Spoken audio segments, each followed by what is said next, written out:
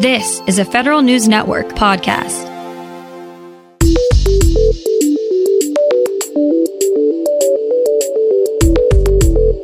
Coming up on today's Federal Newscast, a skinny NDAA taking care of the Defense Department's human capital needs gets introduced in the Senate. Congress wants to pay transportation security officers a bit more.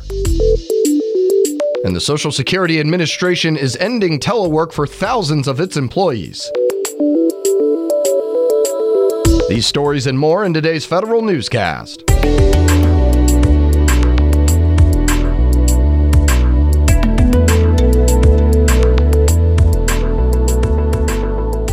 Welcome to today's episode of the Federal Newscast. I'm Eric White. Chair of the Senate Armed Services Committee, James Inhofe, has introduced a pared-down version of the annual defense authorization bill. He calls it the skinny NDAA, and it deals mostly with the quality of life and pay issues that will expire by the end of the year if Congress does not reauthorize them. It's meant as a backstop in case the House and Senate can't reach a resolution on the must-pass legislation by the end of December. Senator Marco Rubio says he'll introduce new legislation to prevent the Federal Retirement Thrift Investment Board from exposing TSP assets to Chinese financial holdings. The TSP planned to move the iFund to a new index that tracks emerging markets, including China, in mid-2020. The board reconsidered those plans earlier this week, but it has not decided yet to reverse course. Rubio called the board's indecision unacceptable. He's part of a bipartisan group of senators who are pushing back on the TSP's plans to move the iFund to a new index. There appears to be bipartisan support among members of Congress to find a way to pay transportation security officers more.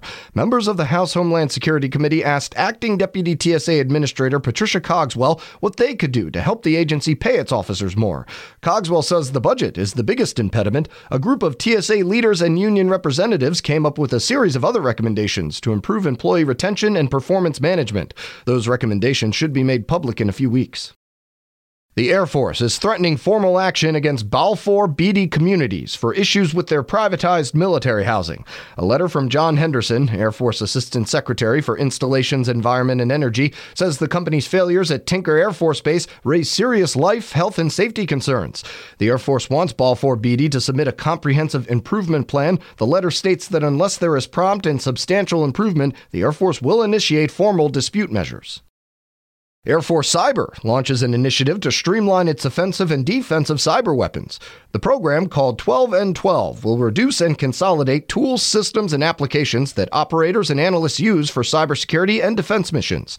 The consolidation will finish by July 2020. Currently, in some cases, there are up to 70 applications cyber operators use. Lessening the number of programs will make it easier for airmen to do their jobs in cyberspace.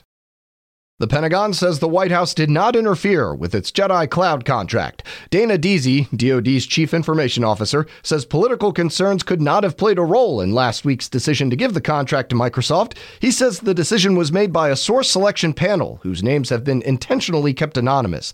Deasy told the Senate Armed Services Committee that group of procurement experts made the final call and that to the best of his knowledge, none of them were ever contacted by the White House or anyone else. A contract officer representative from the Veterans Affairs Department and a small business owner are being charged with 31 counts of bribery and wire fraud related to small business set-aside contracts. The Justice Department alleges Richard Vaughn took bribes from a service-disabled veteran-owned business in exchange for preferential treatment in awarding certain VA contracts and purchase card orders and certifying payments on deficient invoices submitted by the company for work that was unnecessary or never performed. DOJ also charged Donald Gardner, the owner of Veteran Ability LLC. If convicted, both defendants face a maximum of 20 years in prison, a $250,000 fine, and 3 years of supervised release for the most serious charges in the indictment. VA says it has a plan to finish legacy appeals by the end of 2022.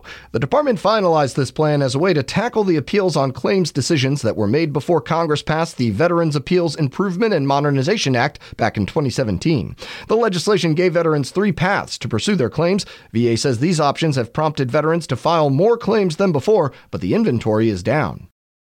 The Social Security Administration is ending telework for some 12,000 employees. SSA field operations, customer service, and other support staff to the Deputy Commissioner can no longer telework starting November 8th. The agency says its decision coincided with the start of its new collective bargaining agreement with the American Federation of Government Employees. The AFGE contract gave Deputy Commissioners discretion to set new telework policies for previously eligible employees. New data may surprise you about how agencies are spending their IT budgets. Here's Federal News Network's Jason Miller with more. Agencies are spending less on shared services, but way more on managed services. The cloud is up, and workers under 30 are down. These are among the latest trends from the Professional Services Council's 2019 Vision Forecast released yesterday.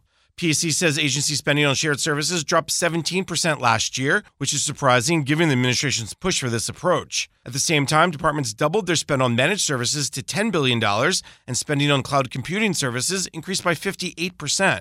I'm Jason Miller. The Treasury Department has launched a human capital dashboard to keep track of components and program offices with a higher percentage of retirement-eligible employees. The dashboard is part of a plan to make data-driven decision-making a priority. Department data has already pointed to an aging IRS workforce. About half of its employees will be eligible to retire in the next 2 years. And a reported staff exodus from the Federal Office of the Chief Information Security Officer has raised concerns from Congressman Ted Lieu. The lawmaker sends a letter to acting White House Chief of Staff Mick Mulvaney saying the workforce shortage could make the White House vulnerable to a data breach.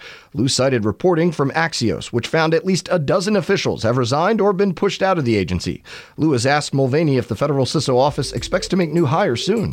You can find more information about these stories at federalnewsnetwork.com. Search Federal Newscast, subscribe to the Federal Newscast on iTunes or Podcast One, and follow us on Twitter. Our handle is @Federal Newscast. I'm Eric White.